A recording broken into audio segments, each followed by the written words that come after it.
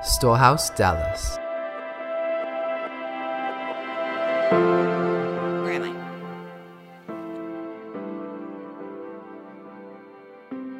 I? Okay, Matthew 25. Let's start in verse 18. All right. No. Let's back up. Let's go to 14. For the kingdom of heaven is like a man traveling to a far country, or God, Jesus, there he went to a far country, who called his own servants and delivered his goods to them. And to one he gave 5 talents, to one 2, and to another 1, to each according to his own ability. And immediately he went on a journey. And then he who had received the 5 talents went and traded with them and made another 5 talents. And likewise, he who had received 2 granted 2 more also. But he who had received 1 went and dug in the ground and hid the Lord's money. After a long time, the Lord of those servants came and settled accounts with them. So he who had received 5 talents came and brought back the 5 others. And the Lord said, you delivered me 5 talents. Look, I have gained 5 more talents beside them.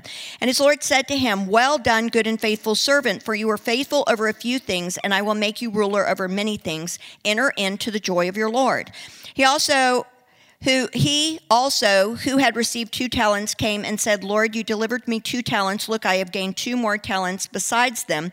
And the Lord said to him, well done, good and faithful servant. You have been faithful over a few things. I will make you ruler over many things. Enter into the joy of your Lord. And then he who had received 1 talent came and said, Lord, I knew you to be a hard man, reaping where you had not sown and gathered where you have not scattered seed. And I was afraid, and I went and hid your talent in the ground. Look, there you have what is yours. But the Lord answered and said to him, you wicked and lazy servant.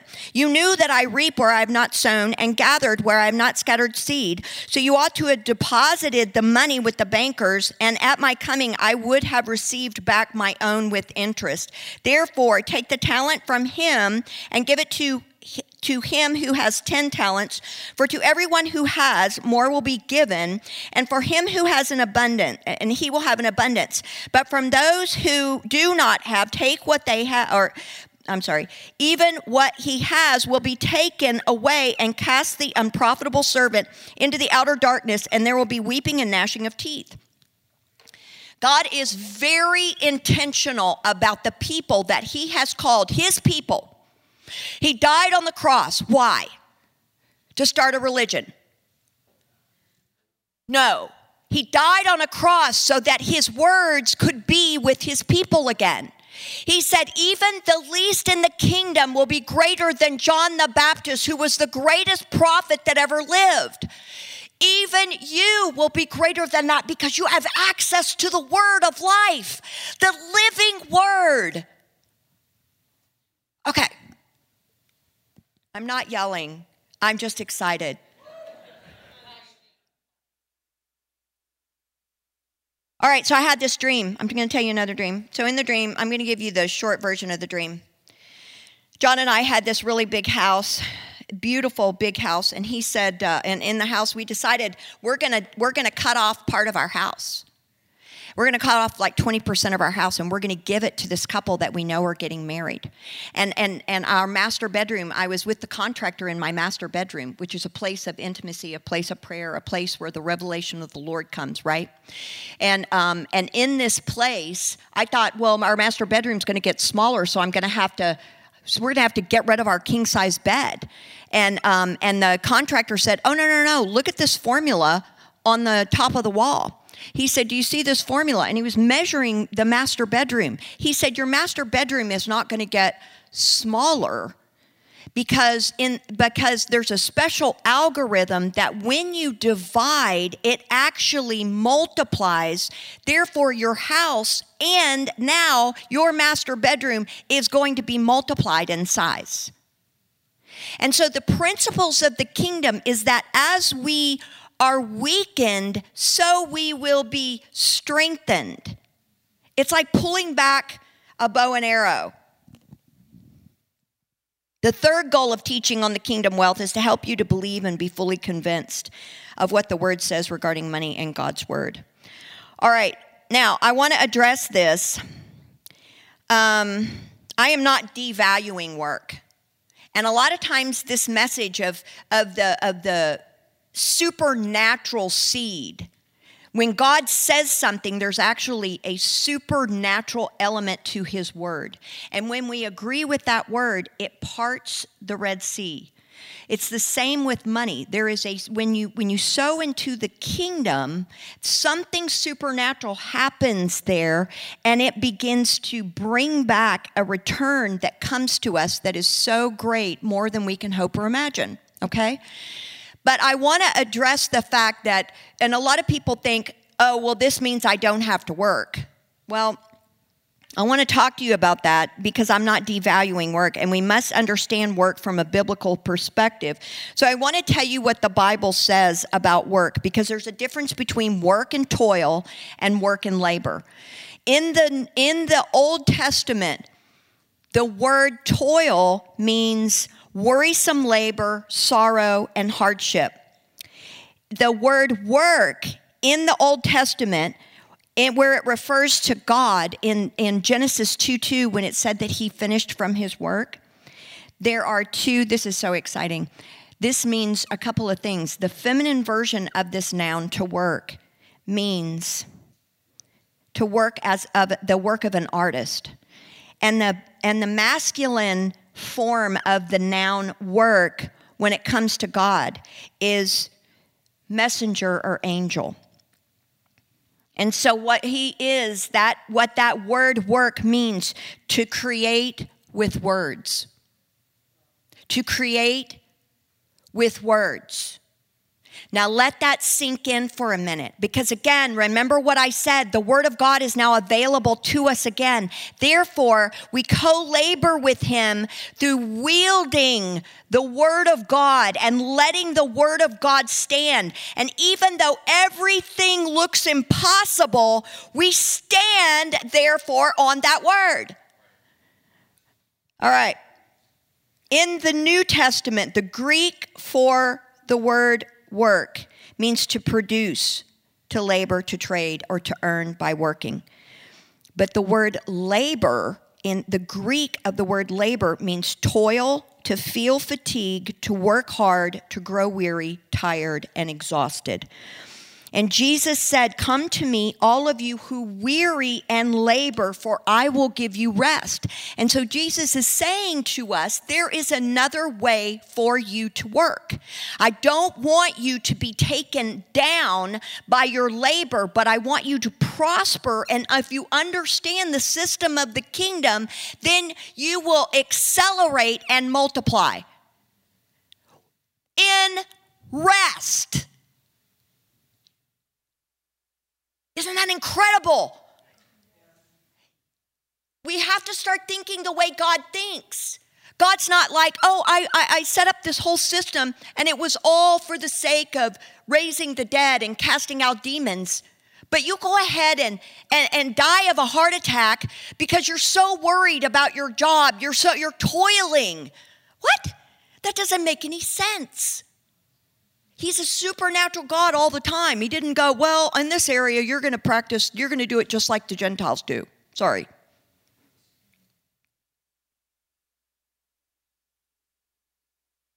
But I do want to address the whole idea that you're not supposed to work, okay? But we're supposed to work as unto the Lord.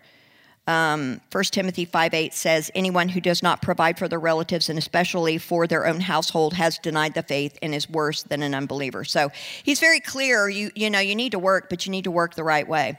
I want to give you a new perspective on the purpose of wealth. There are 7 mountains of influence: the family, the church, education, business, government, arts and entertainment, and media.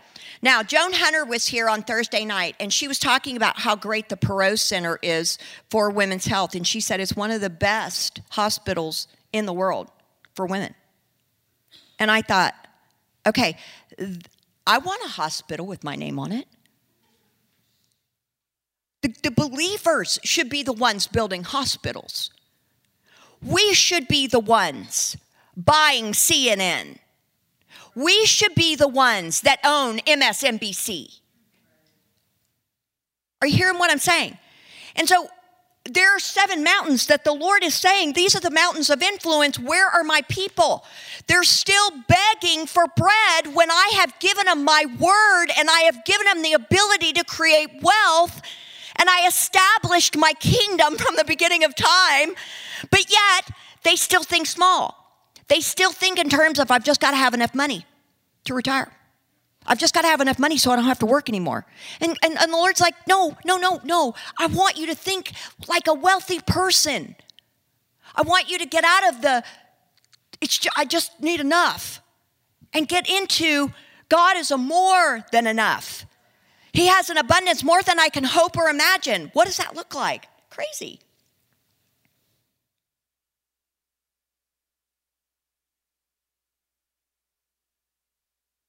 Now, the Lord has called us to be good stewards. Paul said this in 1 Corinthians 4:1. Let a man so consider as servants of Christ and stewards of the mysteries of God. And so we're supposed to steward these mysteries. And we're supposed to press into these mysteries and say, God, give me an eye to see.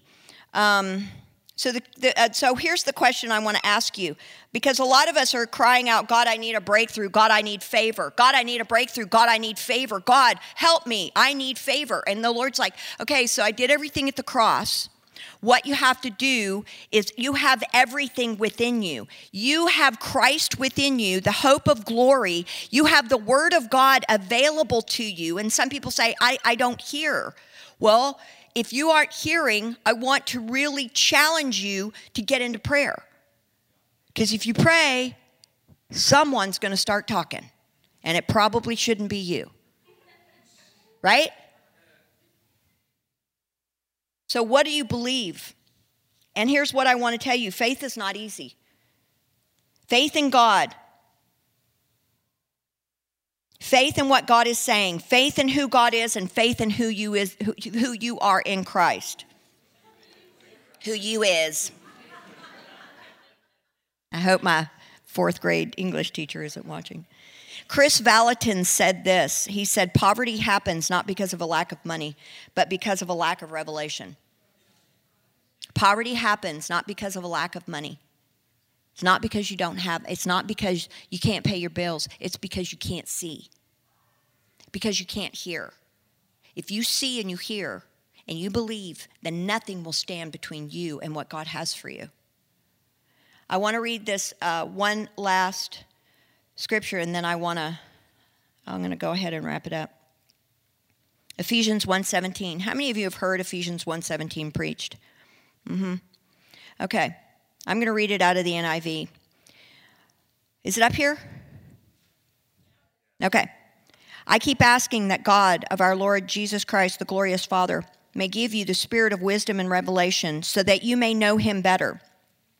I pray that the eyes of your heart may be enlightened in order that you may know the hope or the purpose to which he has called you, the riches of his glorious inheritance in his holy people, and his incomparably great power for us who believe.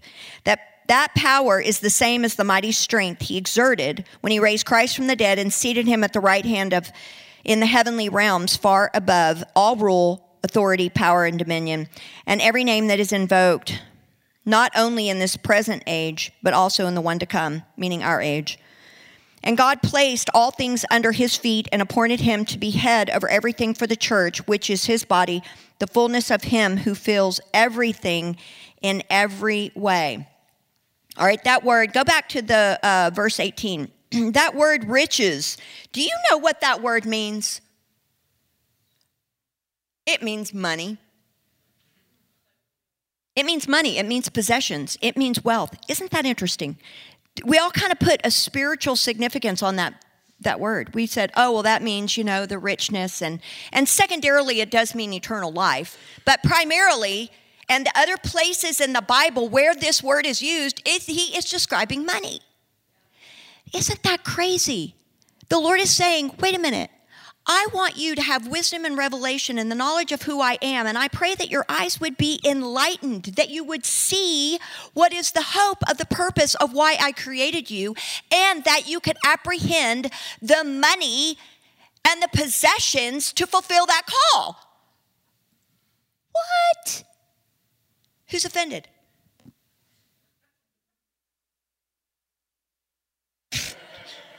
I know, right? It's crazy.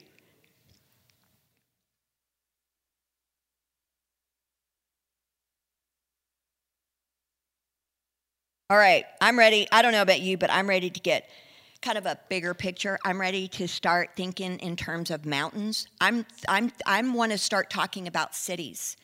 I want the city of Dallas to come to this church and say, you know what, we really need a new school in this area, but the city's not providing it and taxes aren't providing it. We were wondering if you guys would be willing to build that for us.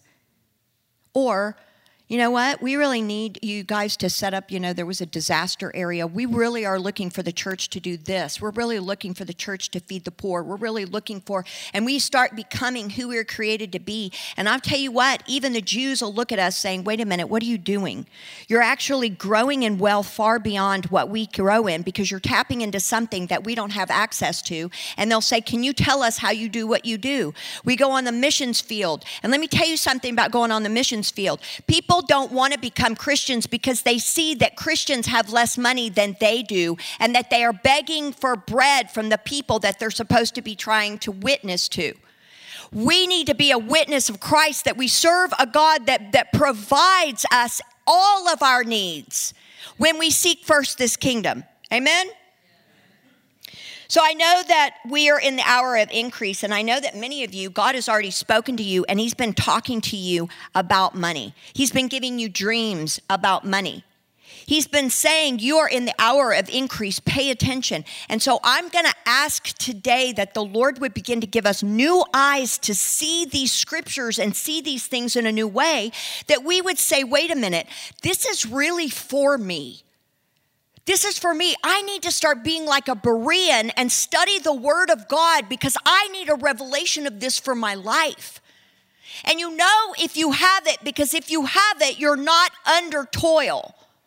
You're not worrying every day. You're not consumed with money. You're not thinking about money. You're not thinking about lack. You're not thinking about everything that you don't have.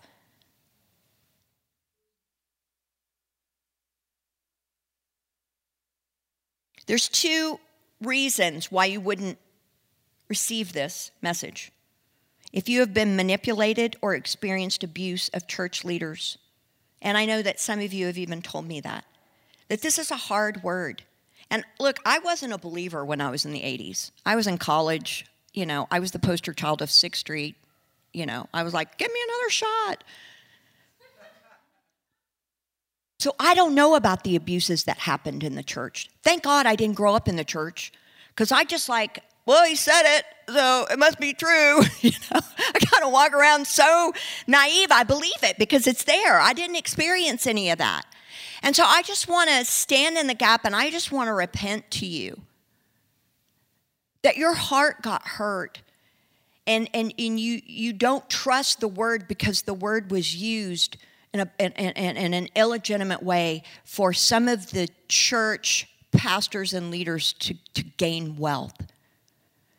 And I can tell you in this house that John and I actually did the opposite. We instead of getting wealthy, we went the other way, John's business is prospering, but for me, I quit a 6-figure-a-year job, and I'm just going to tell you flat out, I, for the longest time, didn't even take a salary. It wasn't until we were in year 4 that I started taking a salary, and I did it because they made me. And so I'm the highest paid person at Storehouse. I make $4,000 a month. And everybody else is below me. So we are in this to advance the kingdom. We are in this because we love Jesus. And John has never taken a salary. And I'm not boasting. I'm boasting in Christ. But I'm just telling you, this is our hearts are to equip us so that we can operate in the fullness of Christ. So that we can all, as John said, we already won because we have Jesus. Amen? The second reason is if you've identified all of your efforts in toiling. If you've identified with that, if that's become part of your identity, it's really offensive to say it can't be that easy. Just like it was in my dream. It can't be that easy. I refuse for it to be that easy because it means that the way that I've been doing it for this long is wrong. And I've so identified with that martyr kind of mentality of working that if I say yes to this, what if I let go? If I let go, what does that mean for me? I hope I'm hitting some hearts here. You know, I'm not trying to be offensive, but at the same time, the word of God is offensive. Jesus was so offensive to the religious people. And I want us to say, God, show me this. If I've been offended, if I've taken up an offense so much so that I'm not willing to look at this with fresh eyes, then God, show me, because I want this. And next week, I'm going to tell you some incredible testimonies about how the Lord supernaturally increased John and I, and we're going to have some testimonies of some people that come up here that are going to say, this works, and it works, and then it works again, and it's incredible. It's incredible. And so here's what I want to do. If you have been offended, or if this word offends you, I want you to stand. And here's what I'm not trying to do. I'm not trying to say, hey, way to be a leader, okay? And look, I've seen so many people that are sons and daughters of mine that say, you know, they're really struggling financially. And I'm just like, well, are you tithing? And they're like, well, I give money when I've paid everything. And then if I have anything left, then I give it. And I said, okay, well, that's not what the Lord said. The Lord said, first fruits, 10%. That's the way it is. Look, you're supposed to give above the tithe, but I'm telling you, the baseline, minimum tithe. And so I just challenge them, if you'll start doing this, watch God, and he will supernaturally bless the 90%, and you will not struggle with money ever again. And I mean, I can line up testimony after testimony of people that didn't give, and then they started giving, and immediately things started shifting and changing. The Lord said, test me in this. And so I know that there's more people out there that are offended. And so you guys can sit down. Thank you for your bravery.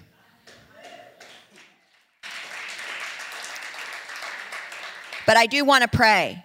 So I want you to go ahead and bow your heads, because I want to pray.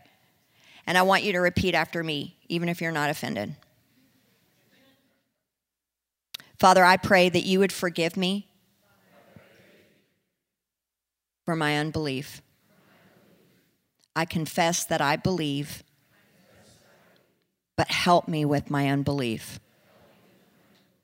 I pray that you would give me Ephesians 1:17 through 19. That you would enlighten my eyes. That you would give me a spirit of wisdom and revelation. In the knowledge of your ways, so that I can be increased, so that I can increase others. Father, would you bless the work of my hands and give me a revelation of how to sow a seed. Would you forgive me, Lord, for wrongly judging your word? And wherever I've been in error, would you come and make the crooked places straight? Okay, I want to pray over you. So, Father, I just ask you in Jesus' name for an abundance, that you abundantly bless us, God. Everything you have for us this side of the cross, God. I pray that not 1 ounce is left, that we fully lay hold of your word and all of the wealth that you have for us. And we boldly proclaim that the gospel of Jesus Christ is a gospel of where it is filled with abundance. It is filled with abundance. And your word said that it is for the fullness of Christ and everything, that Christ became poor so that we could be rich. And I thank you, God, and I ask you that you would help us be wise stewards of this mystery, the mystery of your kingdom. And God, if there is error in us, or we have a love of money, or we have any kind of corruption, or as the way that we think about money, God, would you remove it today, God? Would you help us to see money how you see money? That we are distributors of your word, that we are distributors of your wealth. In Jesus' name. And I pray, God, one more thing. I pray, God, for millionaires in this house. I pray, God, that we would take the 7 mountains, God. I pray that we would build up cities.